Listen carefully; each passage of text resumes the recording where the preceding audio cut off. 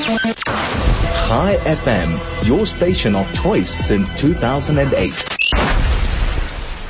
The Israel Report with Rolene Marks. Oh, Rolene, he certainly made his mark this week. In a couple of days, what has he done? I mean, the United Nations Security Council is going to be meeting to discuss the ramifications of his actions.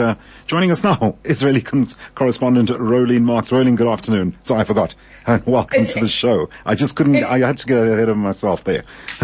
It's exactly like I said yesterday, that Lenin quote that I rambled on about, that there are some weeks where nothing happens and there are some weeks where centuries happen, and this has been one of them. And just a short while ago we had foreign ministers from Jordan, the United Arab Emirates, Algeria, Saudi Arabia, the Palestinian Authority, Qatar, Egypt and Morocco convene virtually and issue a joint statement that condemns the Temple Mount visit of National Security Minister Itamar Ben-Gvir. The statement says they condemn in the strongest terms Ben-Gvir's visit, which they call an unacceptable violation and dangerous escalation. They call on the United Nations Security Council to work immediately to stop such activity and call on Israel not to take any provocative steps in Jerusalem. Interesting that they said Jerusalem, because Jerusalem is our capital,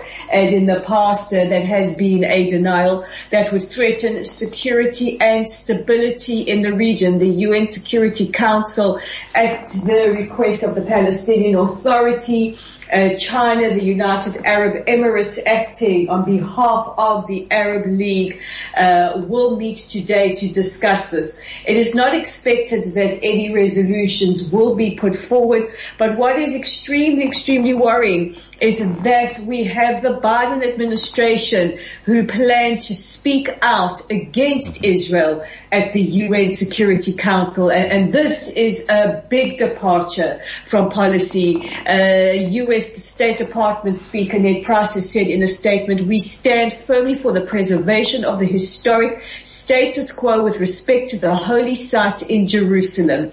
Any unilateral action that departs from that historic status quo is unacceptable. We will be ready to reiterate our views to our fellow Security Council members."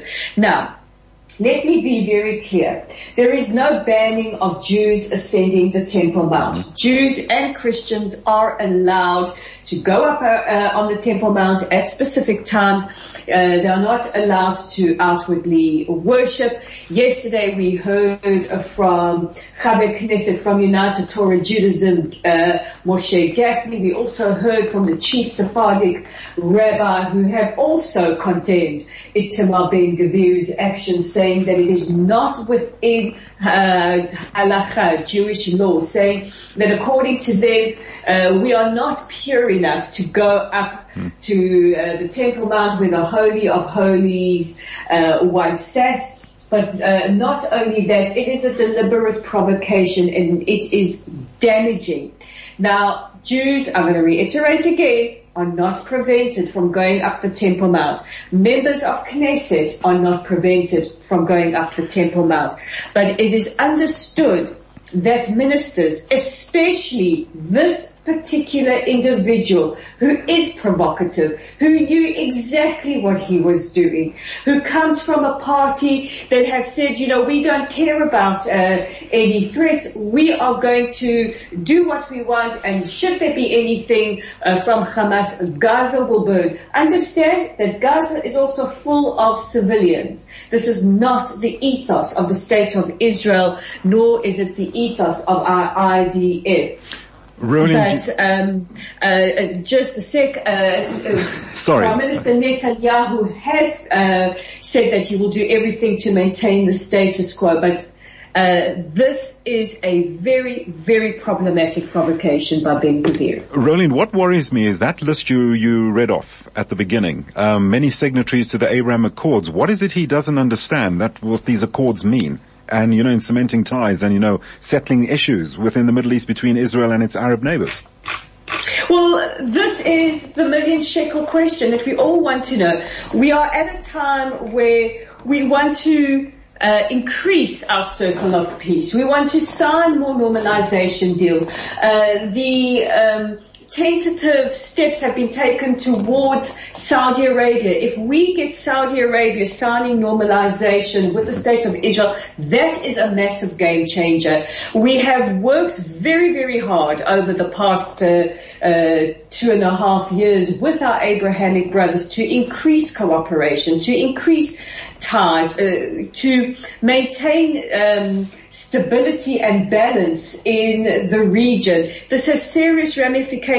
We also have to look at our relationship with our most important ally, the United States of America. And when the United States of America is making statements that they will be prepared to speak out against Israel at the UN Security Council, we have a very big problem. Well, let's hope that it just dawns on the U.S. that it's just him and it won't affect trade relations or anything else, any interest between the United States and Israel. That being said, Rolene, it doesn't seem to get any better. Now we have the new Justice Minister unveiling plans for Supreme Court reforms. What's going on here?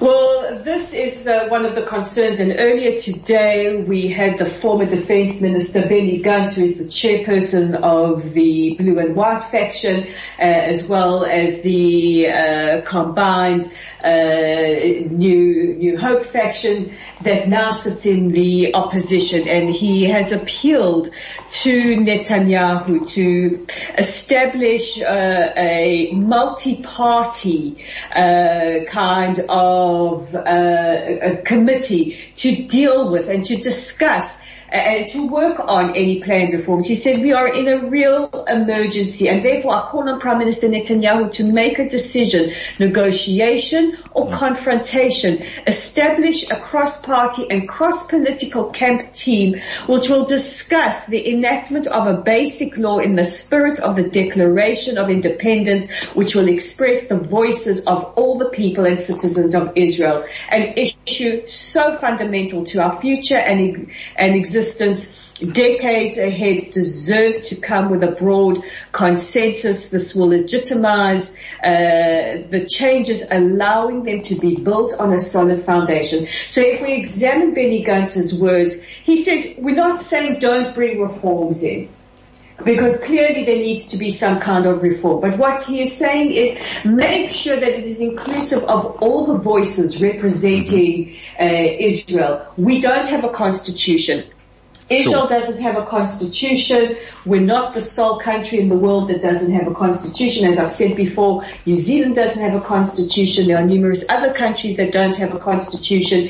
You have the exceptions with countries like England, where the monarch is the living embodiment of a constitution. He is the tie between the people and a constitution. Israel doesn't. We have a declaration of independence, something considered very, very sacred to Israelis, and it protects our democracy, it protects our minority communities, and the role of the Supreme Court in the State of Israel is to be that important system of checks and balances that make sure that our democracy remains sacrosanct. So Yariv Levin, who is the new Minister of Justice, wants to bring in reforms and also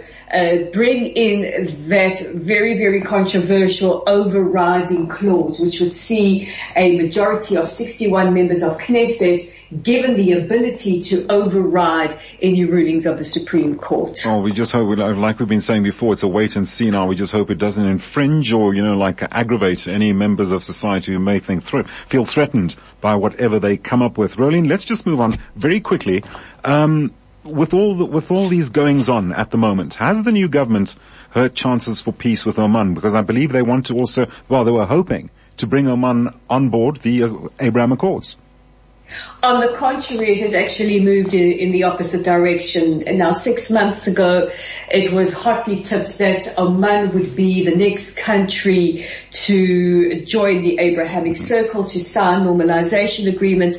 And within the last couple of weeks, the Sultanate has passed reforms that have even tightened their anti-Israel legislation. In fact, they have voted to criminalize any relations or interactions with what they call the Zionist entity. Yaqub al-Hariti, who is the vice president of the Omani parliament, has released this statement. He says, "Your brothers, your excellencies, looking at the development taking place, whether it was technical, cultural, economic or sports, and proposed additional amendments that include severing any economic, sports or cultural relations and prohibiting dealing in any way or means, whether it was a real meeting, an electronic meeting, or something else, with the state of Israel." Now, this is a country that welcomed at least 3 Israeli prime ministers, presidents, to visit. And while relations deteriorated after that, we were hoping that they would get back on track. And one of the big concerns stated by the Sultanate is the new government of Israel.